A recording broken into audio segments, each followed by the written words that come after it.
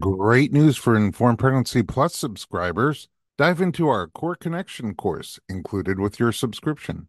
Hosted by Natalie Headings, a pre and postnatal exercise specialist and ACSM certified personal trainer, she's an incredible teacher. This 5-video series equips you with essential insights to understand what your pelvic floor and core are, how they work, and how to enhance pelvic floor and core strength and proper function during and after your pregnancy and birth.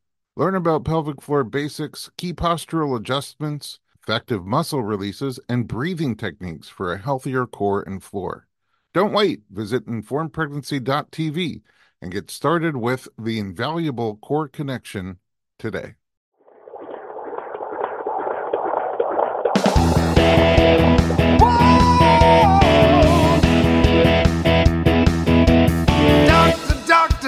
Give me the news. I got a whole lot of questions for you. This kid's gonna test my will. I got a lot to learn and my baby's due.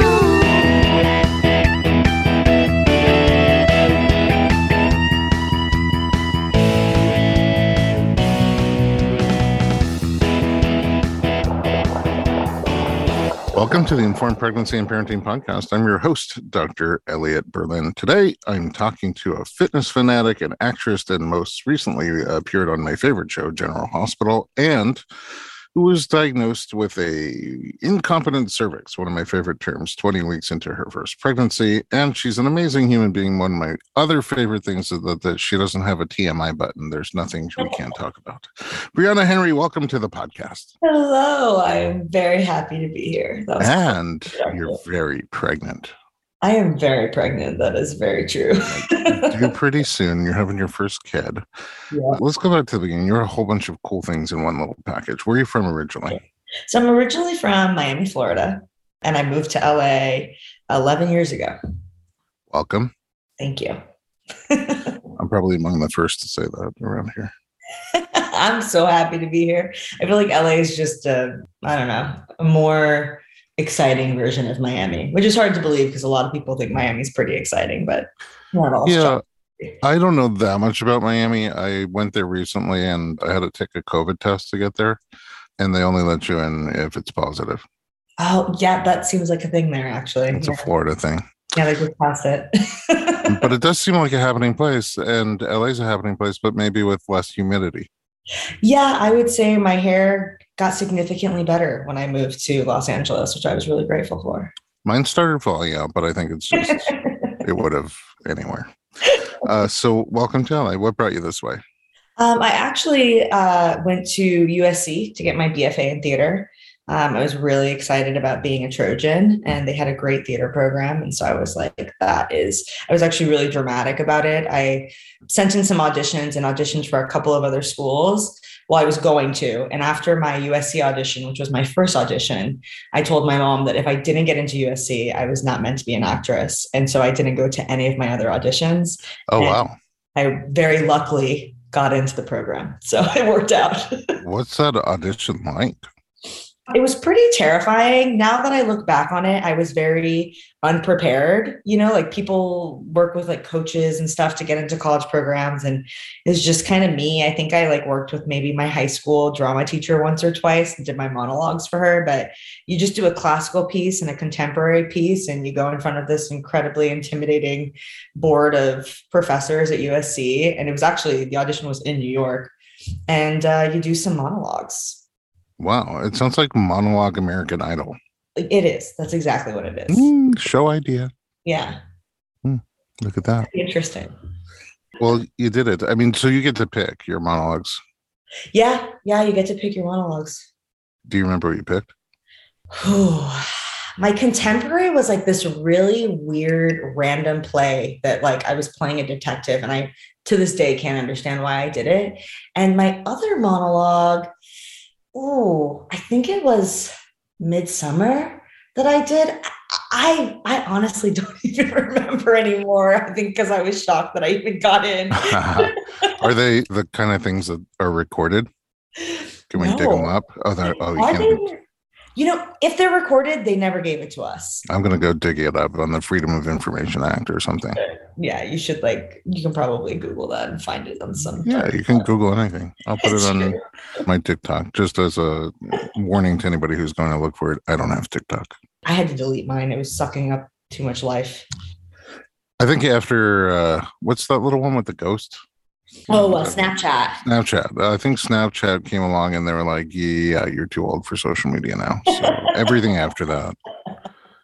I couldn't even figure out how to use Snapchat, and I'm afraid of ghosts. So Yeah, it wasn't my favorite platform either.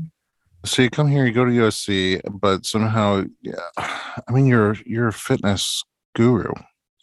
Oh gosh, that's a really sweet way of putting it. I was like a Soul Cycle fanatic.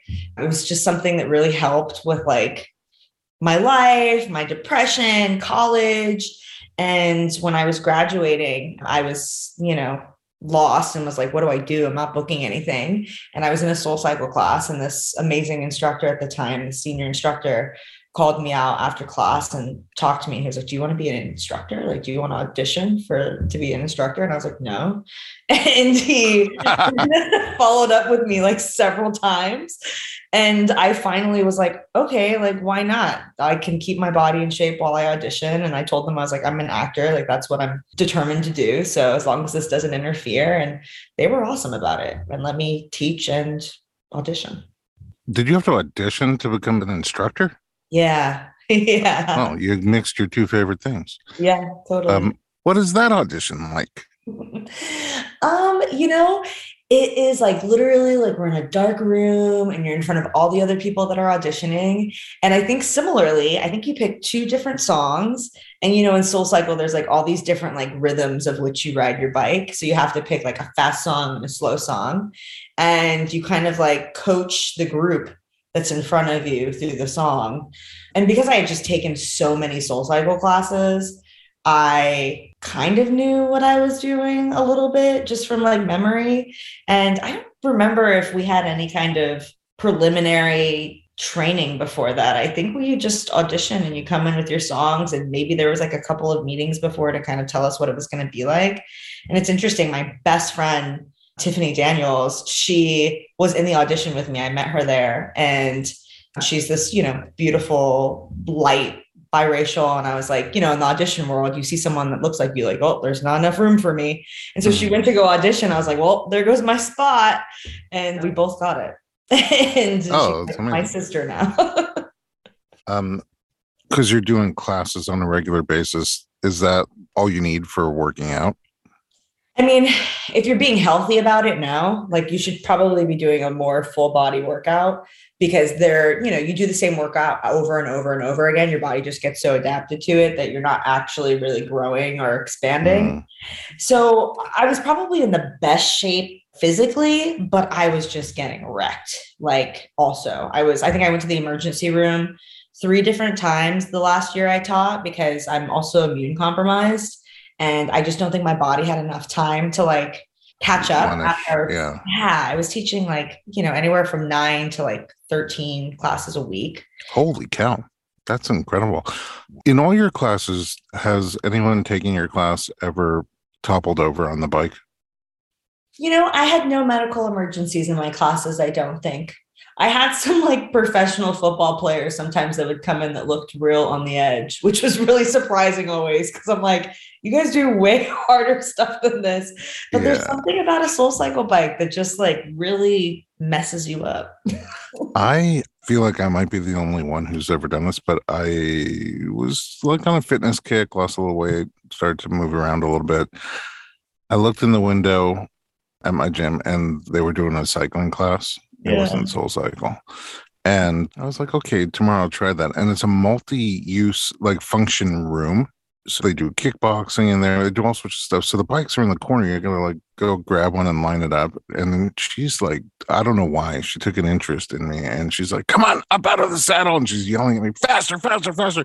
And my bike starts wobbling side to side. And I'm already kind of embarrassed because I'm not the exercise class kind of guy. I was just getting into fitness and I'm socially awkward. I always assume everybody else in the class like knows each other and I'm the outsider.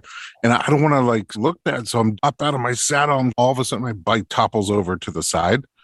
Oh, Boom. Yes. And I'm a big guy, big fall, huge boom.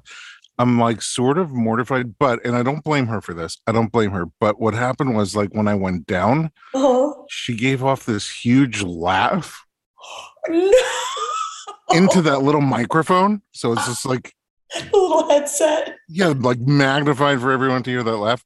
I do it too. Like if something startling happens, even if it's bad, I don't know why. My reaction is just a laugh, a loud laugh.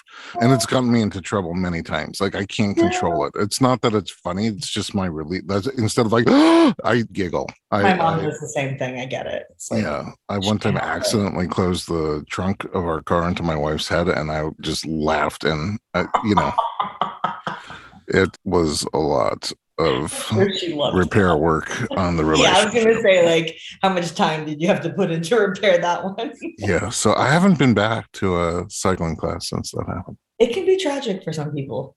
Yeah, I got rid of Soul Cycle and just picked up Krispy Kreme, and it's pretty delicious. I live right by a donut friend, and I'm there way too often. That's what I'm saying. That donut kind of reminds me of the wheel of the spin bike. It's about the same. It's a little triggering, actually, sometimes. Okay, gosh, I'm going to run out of time because you're amazing. So a few more things before we go to the meat of the issue. You have a husband. How'd you meet? We met on Bumble, the dating app. Ah. Yeah, very strange. Did you go out with other people on Bumble first? Oh my gosh, so many people. I was his first online date ever, though.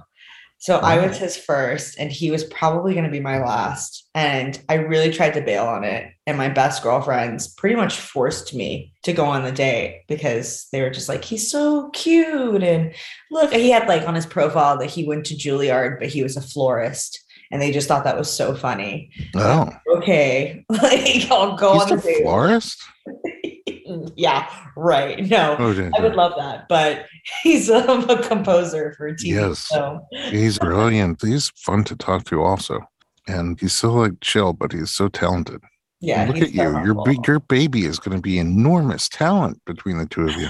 I hope so. I really secretly hope she wants to be like a rocket scientist or something, like nothing to do with either of our skill sets. Maybe she'll play a musically inclined rocket scientist on TV. That would be cute, especially if she's on contract. All right. So you met on Bumble, and then you dated a lot of guys from there. So what made this one different? Like you really locked it in. You know, I think he was so kind. I was actually still teaching at Soul Cycle, and I was kind of on the fence about how I was feeling about him. And I got really sick. I got like food poisoning or something. I was throwing up. I had to go home from work. And I think we had only been talking to each other for a couple of weeks. We had maybe had one date. And, he called me and I was like, I'm really sick. I look like a wet rat. My hair is just like wet from the shower. I'm throwing up and just all kinds of disaster. And he's like, well, I'm going to come over and bring you stuff. And I was like, no, like you don't have to do that. And he was like, no, I'm going to come. And next thing I know, he like shows up with things that don't even make sense for my symptoms from CVS, just like half of CVS. Oh. Like, puts it all on my desk and fell asleep that night with him and my best friend, like stroking my hair and like rubbing me to sleep. And I woke up the next day and I was like, oh, I guess I should really take this seriously. He's pretty now here we are, all married and super pregnant. And super pregnant with his child. And you're collaborating. Are you collaborating together on a project? Yes. So he was commissioned to write a horn concerto for the LA Phil that just was performed at Disney Hall in November. Yeah. And we accompanied it with a bunch of music from TV shows that he's done that were really moving to him. And he asked me to help him produce and direct them. And so I got my first introduction into directing a bunch of a series of short films for the show. Wow, that's so cool. You guys are producing a lot this year. Yeah. We started a production company called Etoll Studios. I guess it was last year. We had both really been into producing and wanting to make our own content. So we were like, why not now? And now you reproduced and made some sort of content. We really made some sort of content. Something coming soon. How long have you guys been together now? Been together 5 years. I thought you were going to say 5 months. I was like, wow. We moved fast. Yeah, really fast. 5 years. And then was like baby something that you were both interested in early on? It was definitely something we were both interested in. I think we were both really excited about kids and that time of life. She was very unplanned. I would say that. We were being reckless. So, when you're doing that, you're like, oh, this could happen. But we did not expect it to happen in the timeliness that it did. Okay, recklessness, but I'm trying to get the thought process. So it sounds like you're saying we knew this could happen Yeah. and we didn't like go the extra mile to prevent it. So it sounds like you were okay. Like if the universe decided we needed a musical actress or actor, then you'd be okay with it. So does that mean before that, were you not being reckless?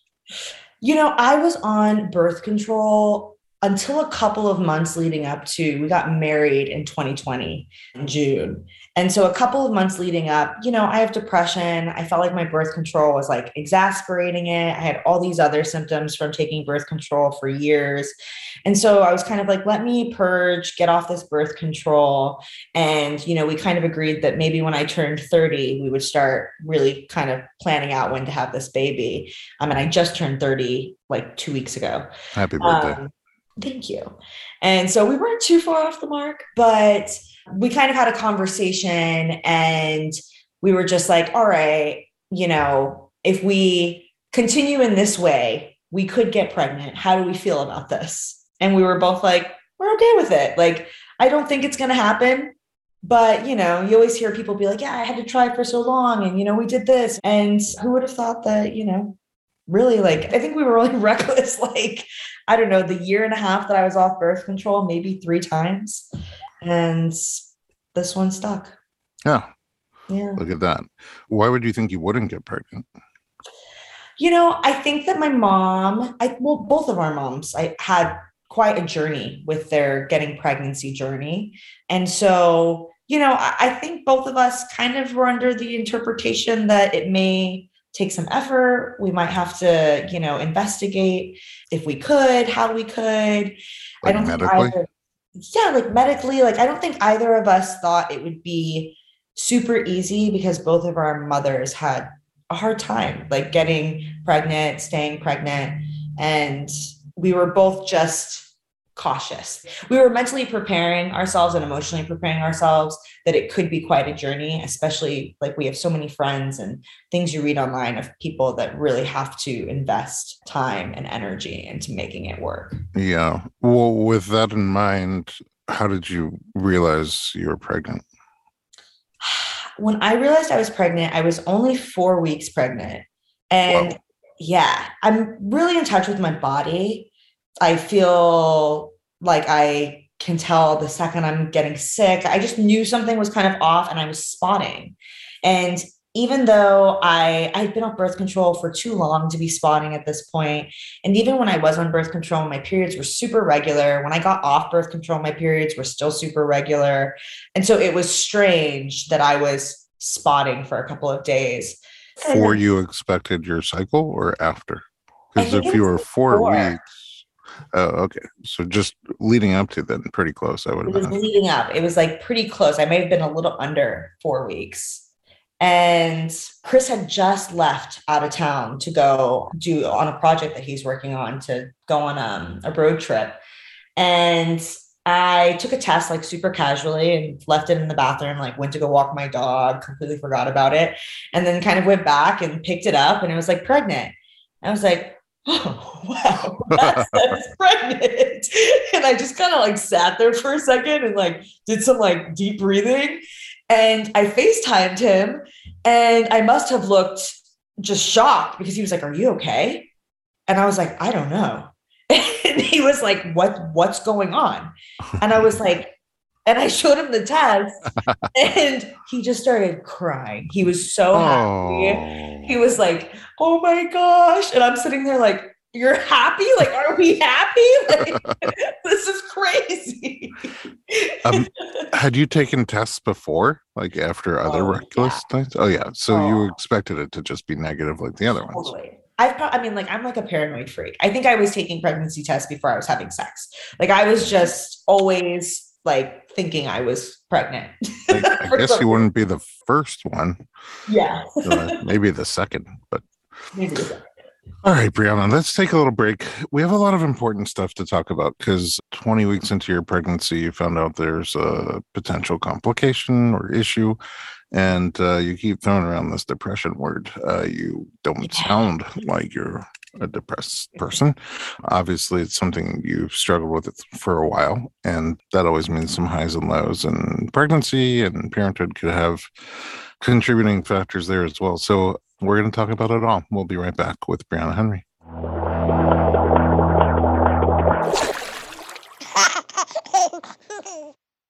This episode is sponsored by an innovative product that's made a big difference for parents and babies alike.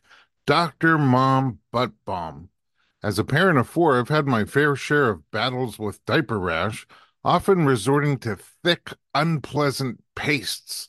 I only recently discovered Dr. Mom Butt Balm, and I was immediately impressed by its pleasant consistency and ease of application. This pediatric approved skin protectant is free from dyes, preservatives, and zinc oxide, making it perfect for your baby's sensitive skin.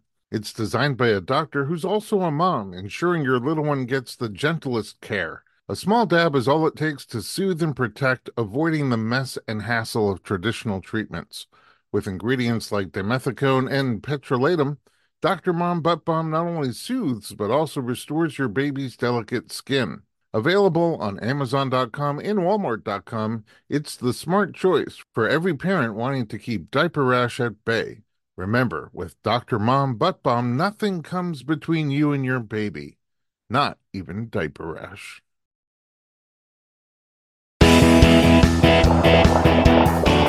Welcome back to the Informed Pregnancy Podcast. We are talking to Brianna Henry. Okay, let's talk about this. You have an idea on birth, and we'll start there because then we'll see how your pregnancy curveballs affect that one way or another. So what was your thought, your plan?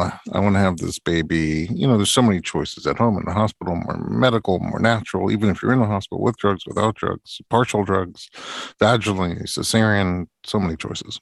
Mm-hmm. Yeah, I mean, I think in my head, when I pictured pregnancy, I always imagined I'd probably have a home birth. I'm kind of, my husband and I are both, I would say 95% vegan. Since I've been pregnant, I've thrown eggs back into my diet and honey. But Okay. I was kind of Especially the honey. You're a horrible person. I know I'm killing the bees. It Can I kills. make a recommendation right here? People always say, why don't vegans eat honey? And my son, Hootie the Foodie, has a podcast about it.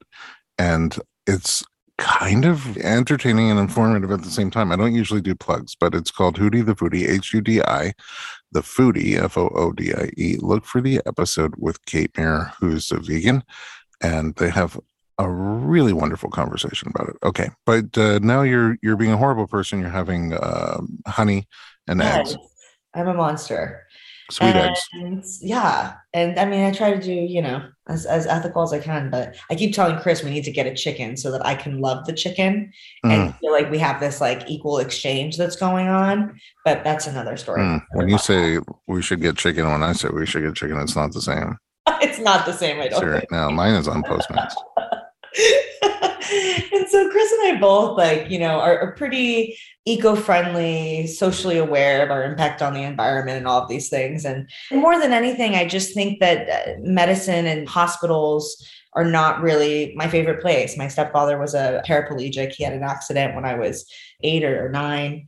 And I spent a lot of time in and out of hospitals with him, and it was not my favorite place growing up. And so I kind of never imagined that my pregnancy would be in a hospital, but because of this unexpected situation with this short cervix of mine and my cervical cerclage that I had to get at week 20. It kind of just pushed me a little more into that direction, as well as having some preliminary tests even before the cerclage that kind of put my platelets into question. They weren't super low, but they were low enough where I've had to monitor them throughout my pregnancy just to make sure that they were staying at a healthy level.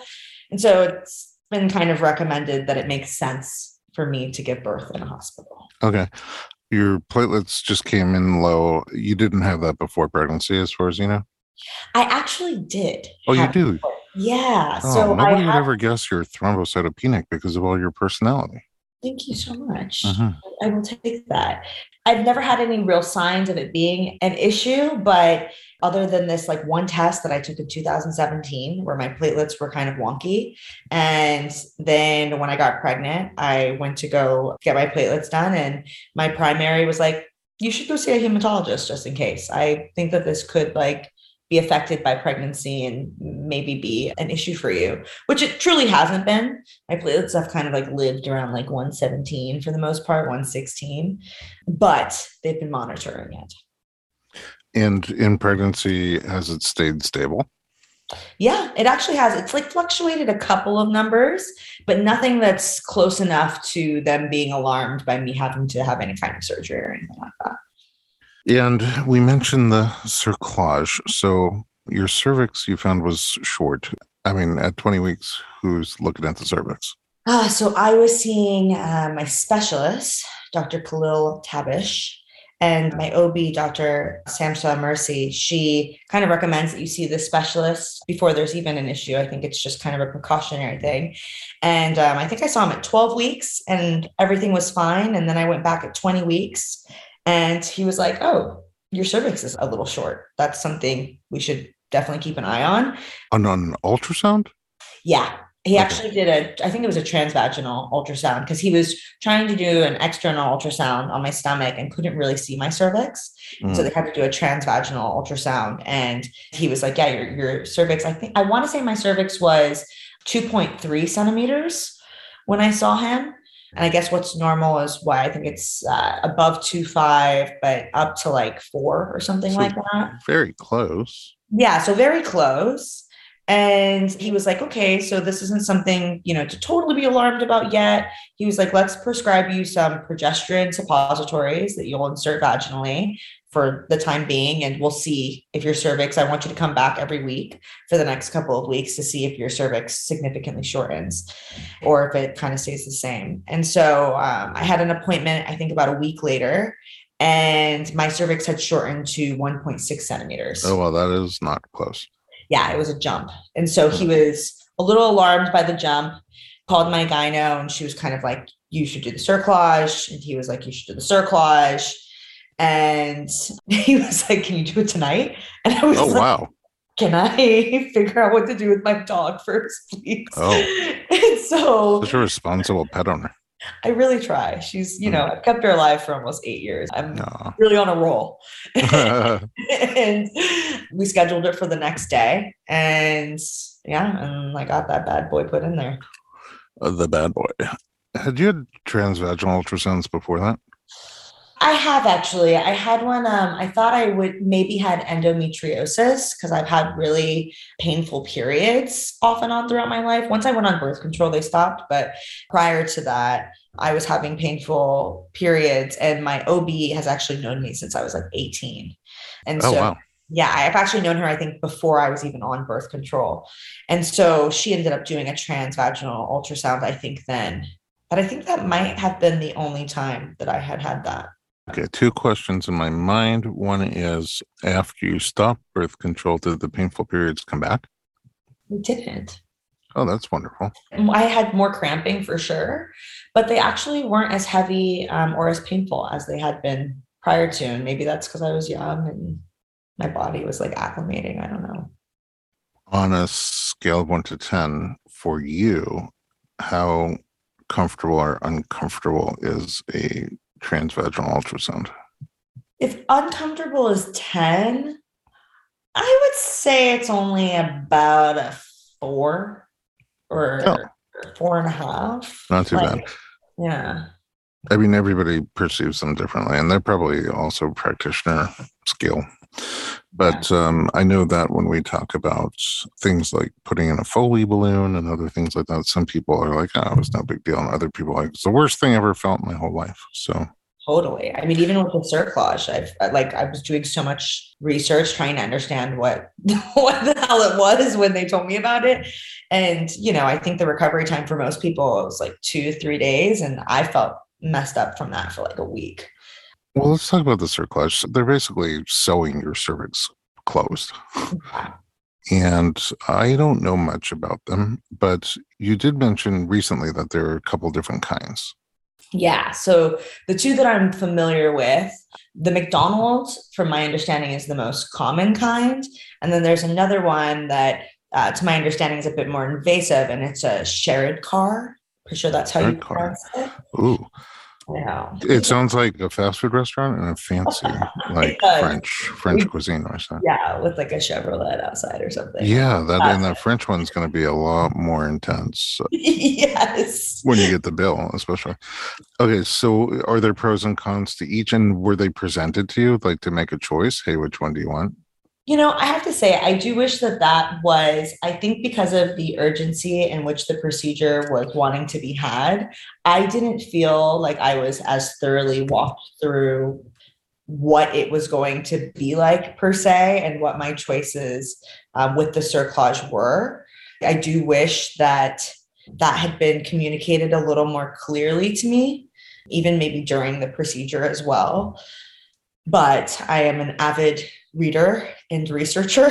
So I kind of had an idea of what was going to happen and what it was going to be like. I know that this shared car cerclage, because it's a bit more extensive, from my reading of it, it seems like you can actually keep it in for multiple pregnancies, end up having cesareans to remove the baby. Oh, That's kind of an interesting fact about that one that I read on the internet. and It, that's the one you got? so what was interesting is I don't know if it was because I was drugged and couldn't remember or what it was, but I actually don't know if I was ever totally informed of which one I was getting. Oh, And so I actually today kind of probed and was like, which one did I get, by the way? Because with the McDonald, a lot of the time you can go into to get it removed. You just go in as a, outpatient at your OB's or your specialist MFM's office, and they can actually remove it in the office. And it's painful and uncomfortable, but it's nothing that you can't handle, is what it seems. With the shared car, you often have to go under anesthetic because it can be very painful. oh, And so I was told that, to my understanding, Dr. Tavish, part of, his renownedness and part of the reason why people come from all over to go to him is because his cerclages have quite a reputation of being highly successful. And oh, I think he kind of does his own flair on the cerclage. I don't know, oh. a combination of the two or exactly what it is. It hasn't really fully been explained to me, but I know that I have to be under anesthesia to get it removed. So So you were under anesthesia to put it in? yeah, yeah, I had to get a spinal in my, Oh, so you were awake, I was awake. Yeah, it wasn't, but you're I was numb from down. like the chest down. Yeah. Did you feel anything happening? I could feel like a banging sensation.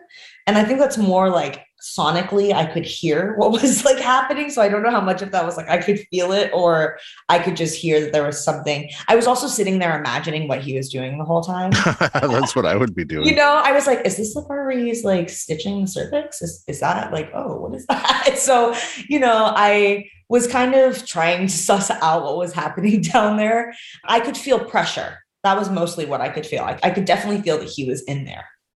I mean, you have depression. Do you have anxiety? I do have anxiety. I would say my depression's a little stronger than my anxiety. But I will say, I think that getting the cerclage was probably one of the most terrifying things that I've personally had to experience. And I think in part it was just because of the circumstances in which it all went down. It was all very fast. It was just all very fast and a bit scary. And, Dr. Tavish has so many patients, and because he's a high risk MFM, like he has a bunch of people that are needing things from him. And he had checked me into the hospital. I think I got checked in at 11 and was supposed to have my procedure around like 4 or 5, I think. And I didn't end up having the procedure until 1 o'clock in the morning Oh, because wow. he Wow. had I think it was an emergency cesarean and another delivery. So it pushed my procedure back quite a few hours. So I hadn't eaten for over 10 hours. Oh, you can't eat before that one, even though you're awake? Yeah, I guess just because it's still some form of epidural or spinal that's going into the spine, they don't want you to eat. I always thought it was just general, but Had you ever had a spinal before? no, Oh, I've okay. never So, had surgery before. Surgery. Oh, no surgery. Well, Oh, right. just This is kind of like a pretty minor surgery. I mean, is that no? I guess it's minor. I mean, I think the added element of having to get the spinal makes it feel not as minor, but I would say the recovery time is not typically super long. So we have a whole episode also on anesthesia for mostly for labor and delivery with Dr. Mark Zakowski, different types of epidurals and spinals, and he kind of explains the difference between a spinal block and an epidural. With the help of Google, I'm going to try to see the pronunciation of that cerclage that you got there. Let's see what it says here. The following pronunciation is Shirodkar. Oh, Shirodkar. Shirodkar. that's way fancier than the way I would. Shirodkar. Shirodkar. So you got a mix between McDonald and Shirodkar. From my understanding, You got McRoadkar. exactly. Something like that. The Tab McRoadkar, the Tabish. I don't know. Okay. You got something. Well, what was the spinal like for you getting it? Oh man, it was weird. I think it brought up a lot of like triggered feelings, mostly because my stepfather, like I had mentioned, was a paraplegic. So I think the idea of like, I spent so much of my childhood with him not feeling sensation in his legs and, this traumatic experience of like losing sensation from the waist down. Oh, right. And so I think that there was something psychologically that was very like unnerving for me to have to do that.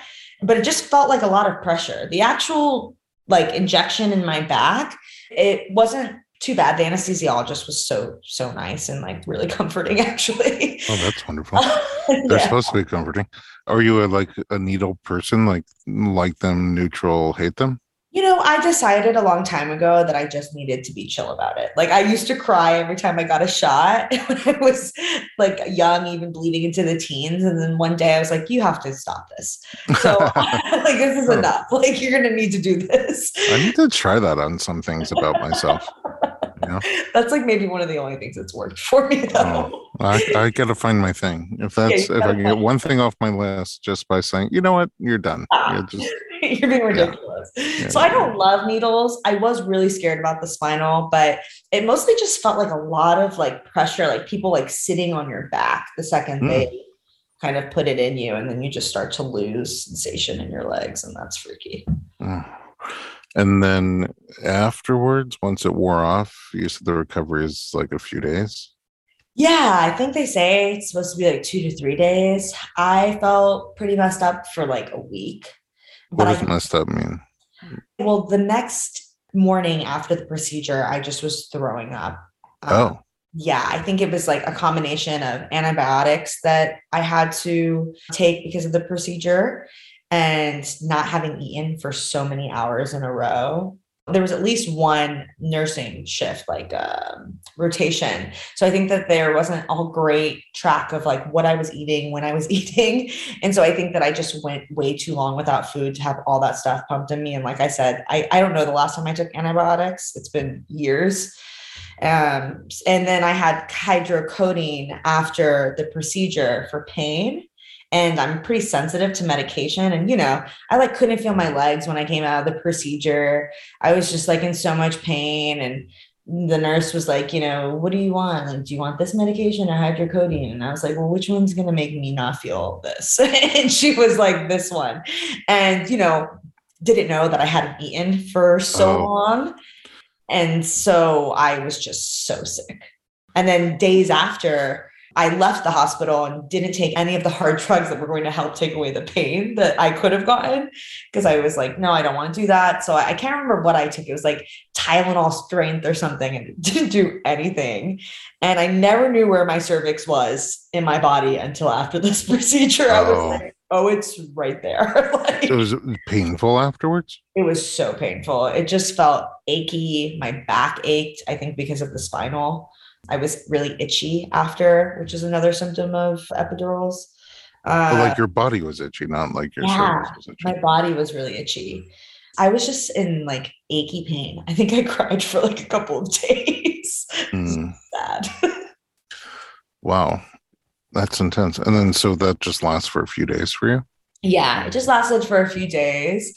I was pretty terrified to poop, to be honest with you, because I was wondering, like all that stuff. Yeah, you're not like supposed to, when you get the cerclage, I was told I could not have intercourse.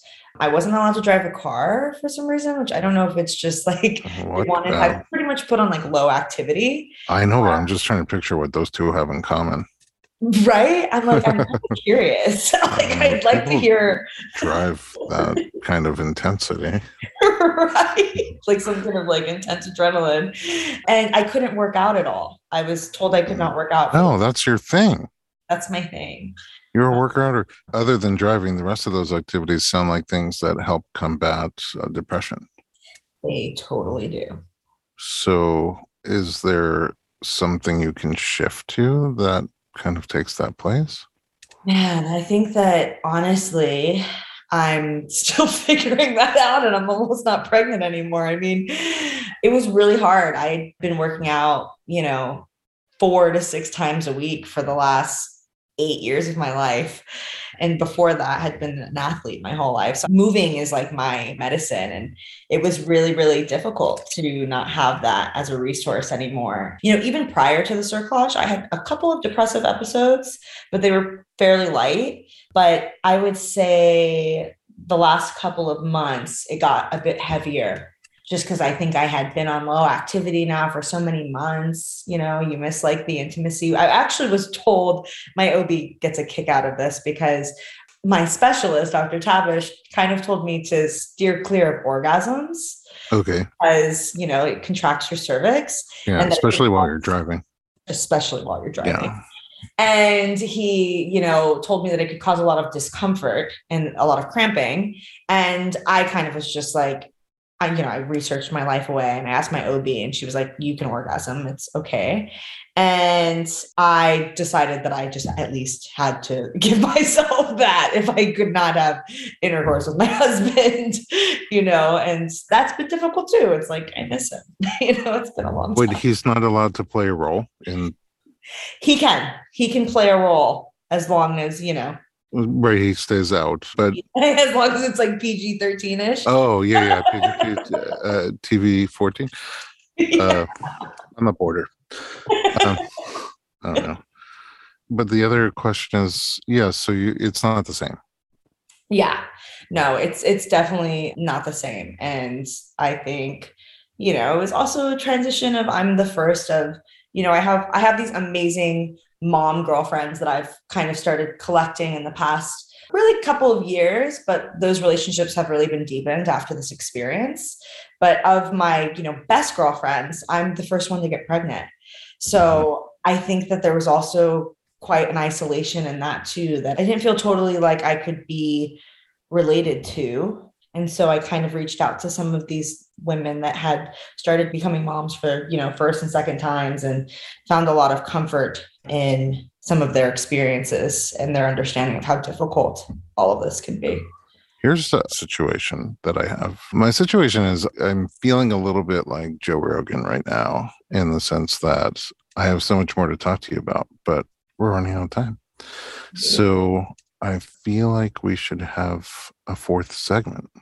I'm down. If we got the time. So we're going to take a break and go into the 3rd segment, and then we're going to have a bonus segment with Briana. We'll be right back.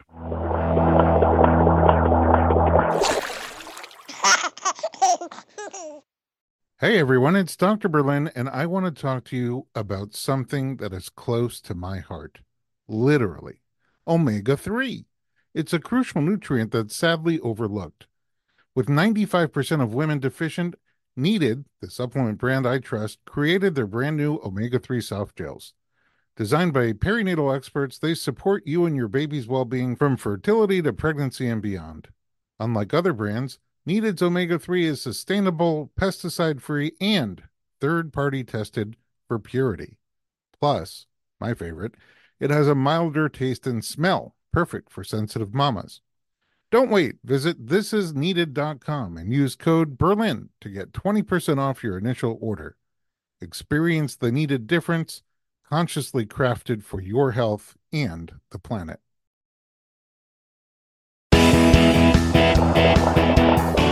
Welcome back to the Informed Pregnancy Podcast. We are schmoozing with Briana Henry, and it's the Briana Henry Experience. We're doing the long form today.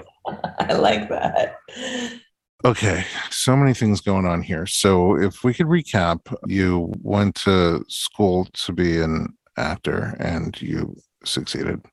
You got the audition down pat, then you auditioned to be a fitness instructor, then you did that for a while, then you started acting. So how did acting take off for you? So I ended up getting a manager. I think it was my junior year of college. And he kind of took me on as a developmental client, which pretty much means that I don't know what I'm doing. And he's helping me understand what to do in audition rooms. And I eventually booked Young and the Restless, the soap opera, my senior year of college. And, my program was pretty intense about not working while you were in school, mostly because they didn't want it to interfere with classes. And I got so lucky. I was only supposed to be on the show for like 2 episodes, but they liked the character and they kept me on for 16.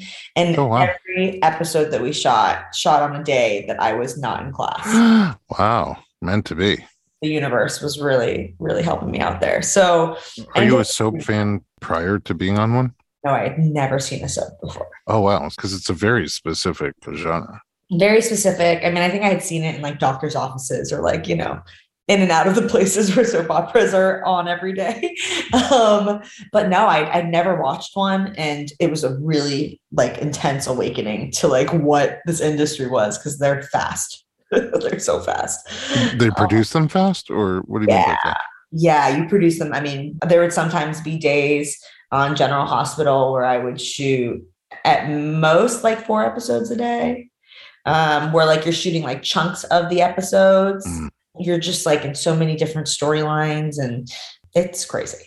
I think it is crazy. I was a theater major, but we did plays. So you had like 6 months to figure out your character and get into it and rehearse and whatever. Great. Like, how could you even really get into it with that speed?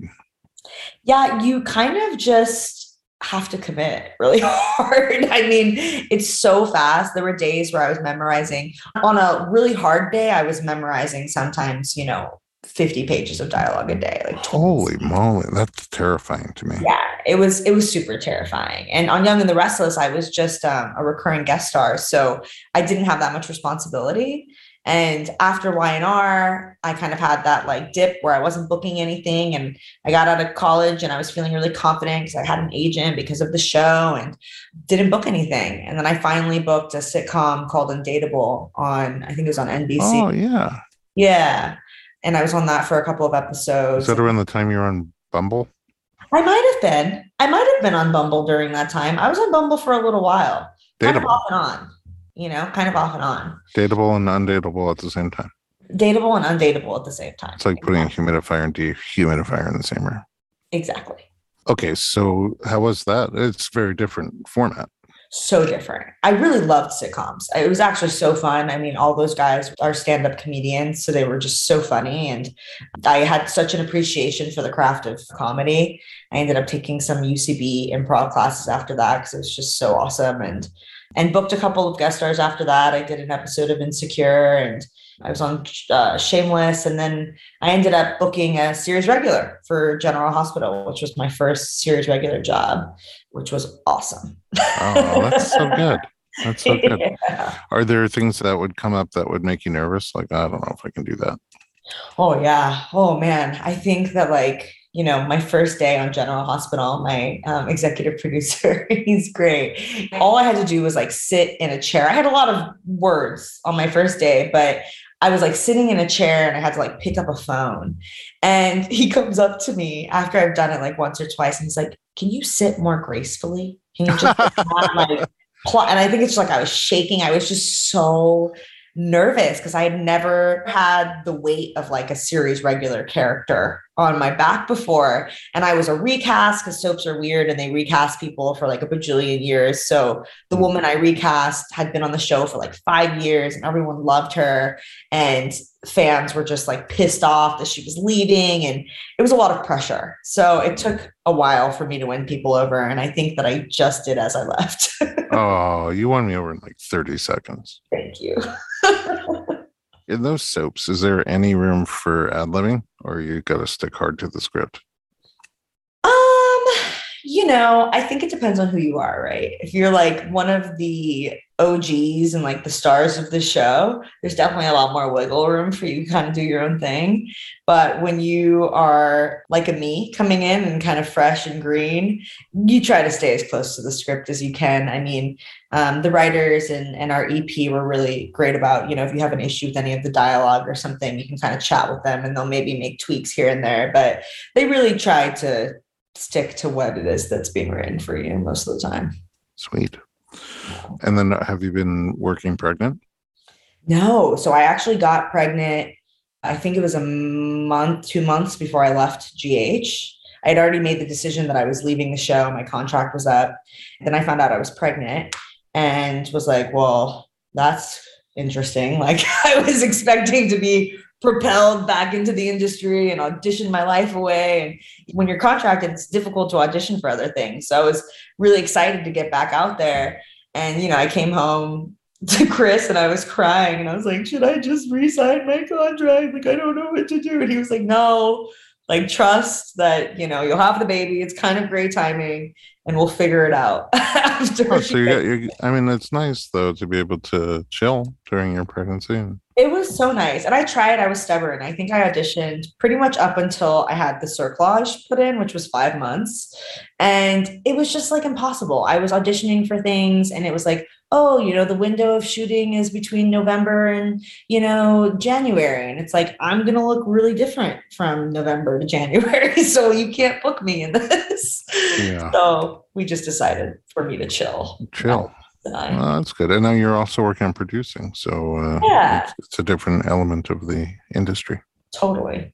Before we get back into you and your pregnancy and your plans for your upcoming birth, I have one question, an observation. Like you have anxiousness and depression. Do you feel like the comedy people have more anxiety and depression than the drama people? Or am I just making that up? Honestly, I just feel like artists in general are prone to I just think they're deep feeling people, It seems like there's a lot of comedians that have some heavy things that they're always moving through. But I mean, you can look at like a Philip Seymour Hoffman or Heath Ledger, like all these amazing dramatic actors that were also just so burdened by their minds and, their hearts. And I think that it's just when you're an empath and you're creative and feel a lot, it's sometimes hard to process. That's a very good, fair point. I was just hoping that my anxiety will help me become a better comedian. I probably will. I feel like some of the greats have some real bad anxiety. That's great, because after my COVID experience, I feel very funny. Yeah, you've made me laugh quite a lot. So. Oh, #mutual. All right, we're going to get back into your pregnancy. The idea that your legs went numb and your stepfather had paralysis in his legs. First of all, if we go back just a little bit, your parents separated when you were young? Yeah. So my parents got divorced when I think I was 5, but they're best friends to this day. When my dad comes into town, he often stays at my mom's house. That's so weird. It's so weird. And they're like, it's funny. I can't even really ever imagine them married because they're just much better off as friends. Aww. But yeah, they have a pretty great co-parenting relationship. Unmarriable. Yes. So they're good co-parents. And then your mom remarried. Yes. My mom remarried. How old were you then? I think it was a couple of years after her and my dad divorced. So maybe I was like 7 or something like that. She's going to hear this and be like, Briana, you were this age. Are you crazy? Yeah, seriously. Who are you? Where do you come from? You even know yourself. So when she married him, he wasn't paralyzed? No, he got paralyzed 8 months after they got married. Oh my. And you were still very young then. Yeah, I was still very young. How did it happen? He was playing basketball at his boss's house in California, and we were living in Miami at the time, and he was on a business trip, and he was going up for a layup and got pushed, just, basketball push, and they were kind of playing on this like steep, I don't want to call it a cliff, but like elevated layer that was like 35 feet above the ground below. And there was no fencing to my understanding. And so he kind of fell through some concrete on his head, Oh my God. 35 feet, and broke his back and got a lot of concussions. Wow. Yeah. That's intense. Yeah. Yeah. So like with that experience, that trauma Yeah. for your whole family, and then growing up with everything that surrounds that, it makes sense that you'd be extra sensitive to starting to not be able to feel your legs, use your legs. Totally. Yeah. And I didn't even really think about it until I talked to my therapist. And she was like, yeah, Briana, that makes sense. And I was Yeah. like, wow, yeah, I guess it Ah, does. there's some logic to all of this. Yeah. All right, let's take another break and then get to pick up where we left off with your cerclage. And now that you're getting close, what your plans are like for your upcoming birth. We'll be right back.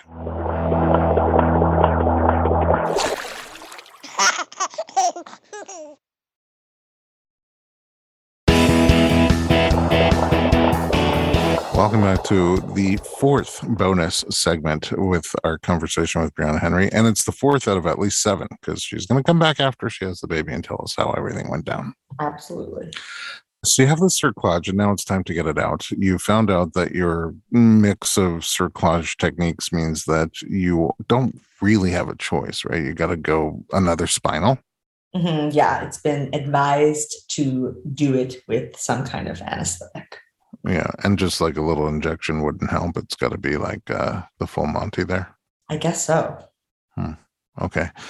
And what do they expect after they take it out will happen? First of all, is there a recovery period from having it removed? Yeah, they said a couple of days, kind of like the first one, which because it was more than a couple of days, I'm kind of like mentally preparing for like more than a couple of days. But, everyone seems really chill about it, which is kind of making me feel freaked out. But, they're all like, yeah, the baby shouldn't come like right away. My OB was like, I've never had a cerclage patient have the baby like right away after getting the cerclage removed. Dr. Tabish is like, it's going to be cool. Like everyone seems like I could carry this baby to full term potentially. So I don't want to put this idea into the universe, but I've had several patients with cerclage early on, like in that same time zone, early second trimester, that had it removed around 37 weeks or so, and then went to like 41 weeks, and they were threatening induction. Really? Yeah. So that's interesting. You get the excitement on both sides. Yeah. So who knows? They're going to take it out. They don't think the baby will fall out. You'll be around 37 weeks when they take it out? Yeah, I'll be around probably. Oh, actually, they just scheduled it for this weekend. So I'll be just before 37 weeks. I'll be like 2-3 days before 37. Okay, so pretty much right at term, the early part of term. I'm no longer preemie. Yeah. And then I have all these questions. Are you allowed to start driving again? I remember Dr. Tabish telling me after I got the cerclage put in, I was like, how long do I have to have restrictions? And he was like, once I have the cerclage out, he was like, you can go dancing for all I care. Well, dancing's not what you were missing. Yeah. So it seems like I can kind of do whatever I want after the cerclage is out.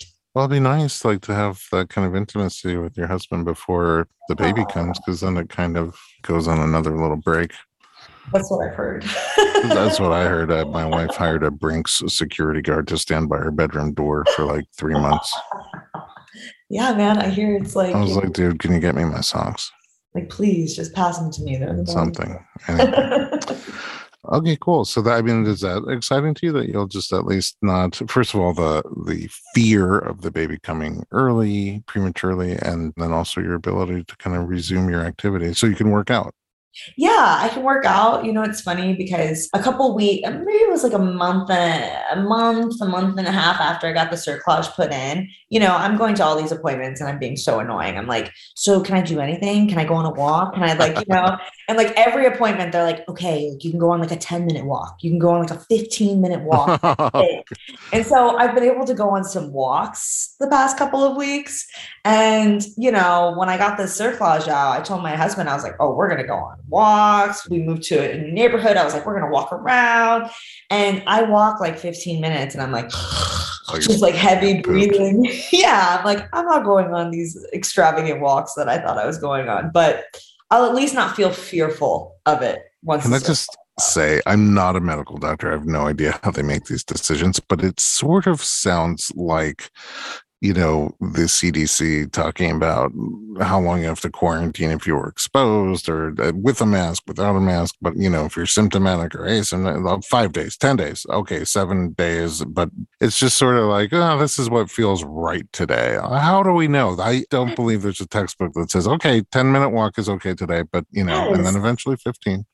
Can I tell you that I think that that is something that I have felt incredibly frustrated by? And you actually put me onto Emily Oster's book.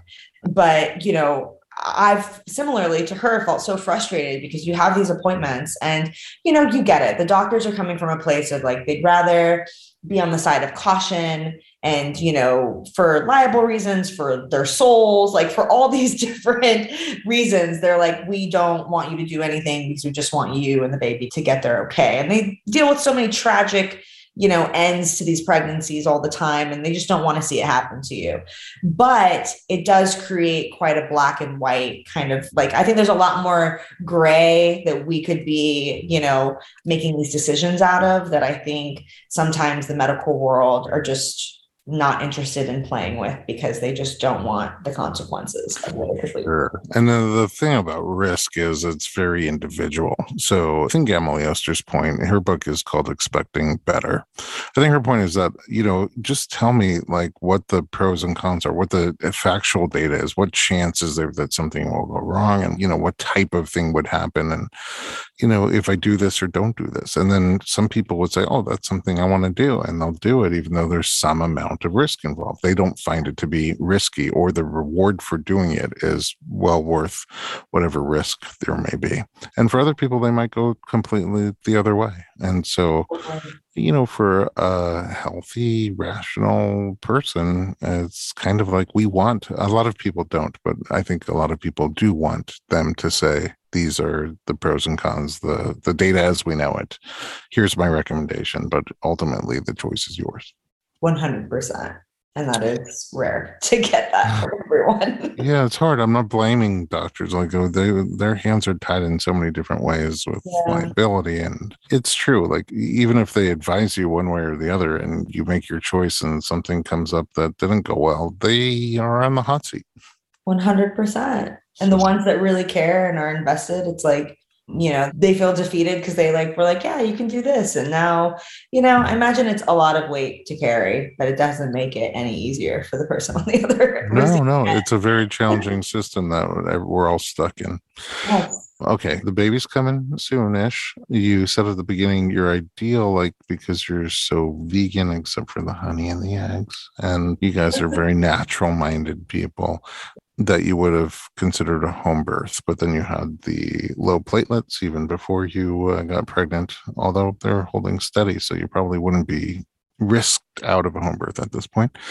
And then the cerclage and the risk of premature birth, you went with the hospital birth. Does it mean you still want more of a natural, uninterventive birth? Yeah, I mean, I would love, and I've expressed to my OB, and she's been really supportive of it. Dr. Mercy kind of leans towards a more holistic way of practicing in general. But, I think that my goal is to do this unmedicated. I do feel a little intimidated being in a space where I know that that is not the common thing that people go there to do. And it feels a little bit like pushing a boulder up a hill and then having to deliver a baby once you get there. I was like, that might be what it feels like towards the end. Yeah.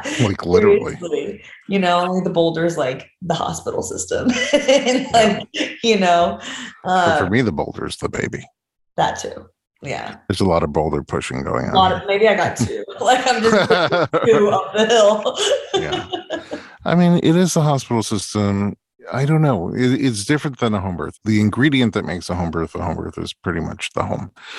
But you could have a very, my wife, I say we, but it feels like it was mostly her, had a really beautiful unmedicated birth at the hospital with our first baby, and the next two after that. And then we did a home birth with the fourth. Again, mostly her. I was sleeping, but it can be done. And like you said, your doctor knows what you want, and she's pretty supportive. And because I think you're in Los Angeles and the more earthy part of Los Angeles, especially, like you're not the first one to walk in there and say, "This is what I want." Exactly. That's kind of what I'm hoping for. And I have a doula, which I think will also help. Oh yeah. What's in your mind? What's the role of the doula? I really am hoping that my doula can really just advocate for me and help ground me in what it is I said I wanted in the moments that I feel ungrounded and unable to really hold tight to what that was. And I also am looking, I think to her to help guide me in what's going to be best for me and the baby. I feel like so many people lead to having medicated births and whatnot. It's mostly because of the laboring, right? It's like how long your labor is. Do you have the energy to get the baby out of your body? And especially with the hospital system, you're kind of put on a clock in a way that you're not in a home birth kind of environment. And so, I think it's also looking to her just for transparency of hey, you should do this now, you physically, for you and for the baby need help with this, or no, this is what you wanted. You can push through this. You're just feeling pain right now. I'm looking for some guidance in what the difference of when I'm being stubborn and when I'm needing to be open-minded. Yeah, I think it's also like we were talking about before, how nice it would be if someone could tell you, hey, these are the options in front of you. Here's some pros and cons of both. Which one do you want to do? And that person sometimes is there at the hospital, could be your doctor or labor and delivery nurse. Sometimes they're not there, and certainly not handpicked by you, those nurses. So your team is going to be you, your husband, your doula, some kind of nurses in between that you don't know who they are yet, and then eventually your doctor. You feel good about the team? I do feel good about the team. My doula, Hayes, she's been really lovely, and I really dig her energy. And I dig that she is of the world that I feel, I guess, more, I don't want to say more kinship with, because I have such respect for the medical world, but just the way that I live my life on an everyday basis is more aligned with, I think, some of her philosophy than. Oh, totally. Super earthy, holistic. She does a ton. I've done births with her in the hospital and in home. I'm trying to think if I've done some in birthing center, but in many different settings. And she's a very, very interesting, unique energy that she brings to a birth, and just so lifts you up. It makes you feel like I can do anything. And then, such a light. Yeah, it's total light. Yeah. Beautiful. Okay. As you are getting closer, are there any things in your mind that you think, besides the great people around you, will help you during the more challenging times? I think that I'm really looking to Chris. Hayes always says this great thing about partners during birth. She's like, you're not an expert on birth or how to do this, but you're an expert on your partner. And so I think I'm really looking for the camaraderie of having Chris on my team, and, trusting that I have the right people, from my OB to my doula to Chris, just to advocate for me and really just kind of give me the courage when it's starting to dim a little bit. Sure, as it does for most people at various points, Yeah. Are you going to try to labor at home first for a bit? Yes. And that's actually something my OB has really encouraged, which I think her approach on that even just made me feel like, okay, you're on the same page as me and you're aligned with what it is I'm trying to do. She was like, labor at home for as long as you can. She was like, I want you to do that in a comfortable space. And, when you get to a point where you feel like you can't handle it anymore, then come to the hospital. She's like, I don't want you, having to deal with that environment for too long if you don't have to. A lot of people struggle with sadness, baby blues, or depression after a baby comes, especially in the first few months. You've had that even before pregnancy. So Are you concerned about what that might be like for you, that transition? Totally. That has definitely been something that me and my therapist have spoken about. And we're kind of in the process of getting me in to just see a psychiatrist maybe before the baby comes, just so I have one kind of on deck that like specializes in postpartum. Just because I think we're both aware, like statistically, typically people that suffer from depression have higher like chances of experiencing it after birth. And I'm kind of mentally preparing. It's like, on one hand, it's really difficult to have this experience and have depression because there's this whole element of guilt that's introduced to your experience with depression. Oh, do you know where that comes from? Probably Hmm, your 1% Jewish gene, totally. right? That's what I think too. I mean, it's very intense. Yeah, because you did 23andMe and you found out you're mostly Jewish. Yeah, pretty much, at One least 1%. 1%. Do you know which side you get your 1% from? You know, I want to say that it's actually, oh, I don't know. My family's ethnicity on both sides is such like a beautiful, messy conglomerate that I would think it's from my dad's side, but my mom's side always throws some monkey wrenches in there. She's like, "Oh yeah, did you know that, your grandma was half Puerto Rican?" I'm like, "Oh, I didn't know that. Now I do." Wow. So you do have a spicy potpourri Yeah. of genes in there. Yeah. Yeah. So the guilt might come from that 1% Yeah. Jewishness. I think that the guilt comes from there. So yeah, I'm mentally and emotionally prepared for having to experience that after. And I'm just kind of reminding myself now that the superpower of having experienced depression for so many years is that I know what it is and that I can at least not be overwhelmed by like, what is this sensation? Because it's like, oh, my old friend, like we're reacquainted. Oh, yeah. And you'll still have that support afterwards. I love that you're preparing for it, literally preparing for it with your therapist and having in place the tools that you might need if it comes to that. It's very hard afterwards. Like when you don't have those things set up and in place, it's very hard to do something new and go for help. And so it often goes very undiagnosed, untreated, and spirals in a way that, hopefully you won't have it at all. But if you do, in a way that you'll catch it quickly and deal with it swiftly. You said I have a psychiatrist ready in case you need them. Does that mean you're not medicating now?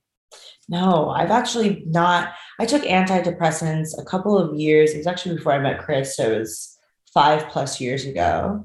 Or maybe I was just dating Chris when I was getting off of them. And I decided to kind of go off of them, and I haven't been on them ever since. And there's been a couple of times during pregnancy that my therapist was just like, that you can, like, that like that's something that is accessible to you. And I was really resistant to wanting to do that during pregnancy. And, I think that because I've experienced depression for so many years, I have felt the real lows of my depression, and it didn't quite get to a place where I felt like it was dangerous for me. So I was like, I think that I can manage this with therapy and some of the other like tools. I mean, food has really been helpful. Oh, I'm pregnant, so I can do that. But my therapist is high in carbohydrates. Right. But and I think honestly, I'm so grateful. My mom and Chris and my dad, they're so supportive of my depression and so aware that it's a thing, and have really just like smothered me in support and love throughout my pregnancy and really helped combat some of my depression with me, which I really appreciate. I love that you recognize it head on, that you talk about it. Yeah, I mean, you're an amazing human. And I think a lot of people that struggle with any kind of mental health issue are just always so afraid to be stigmatized or labeled or talk about it. And I think someone can look at you and be like, oh, you know what? She's normal, cool, awesome, successful. And, it's probably because she's an amazing chiropractor. Duh. But she has depression. It's like we each have our thing, she's dealing with it. So thank you so much for sharing that and not having a TMI button. Of course. I don't think it'll ever go away, so I'm here whenever you want. Thank you. We're gonna do something now. All right, Brianna, I'm going to let you go, finish gestating, and have your kid. I do have this question. Where can we find you online? You can probably best find me online on my Instagram, Mm. which is Briana Nicole, BrianaNicolee.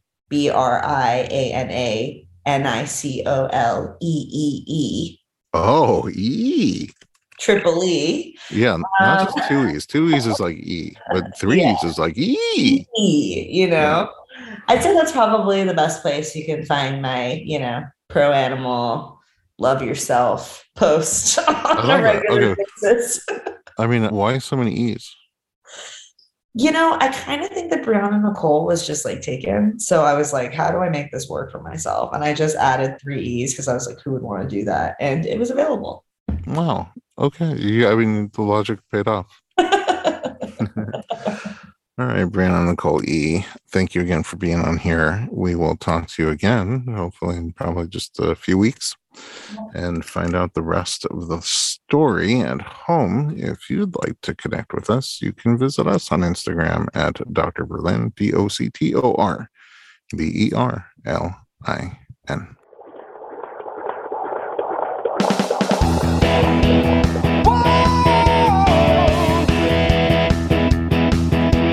Doctor, doctor, give me the news. I got a whole lot of questions for you.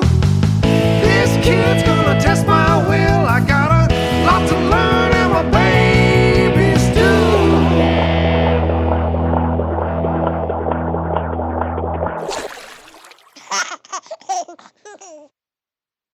This episode is sponsored by an innovative product that's made a big difference for parents and babies alike.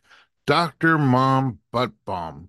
As a parent of four, I've had my fair share of battles with diaper rash, often resorting to thick, unpleasant pastes.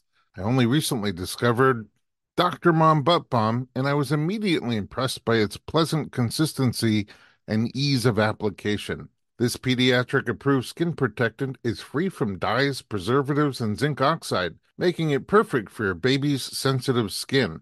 It's designed by a doctor who's also a mom, ensuring your little one gets the gentlest care. A small dab is all it takes to soothe and protect, avoiding the mess and hassle of traditional treatments.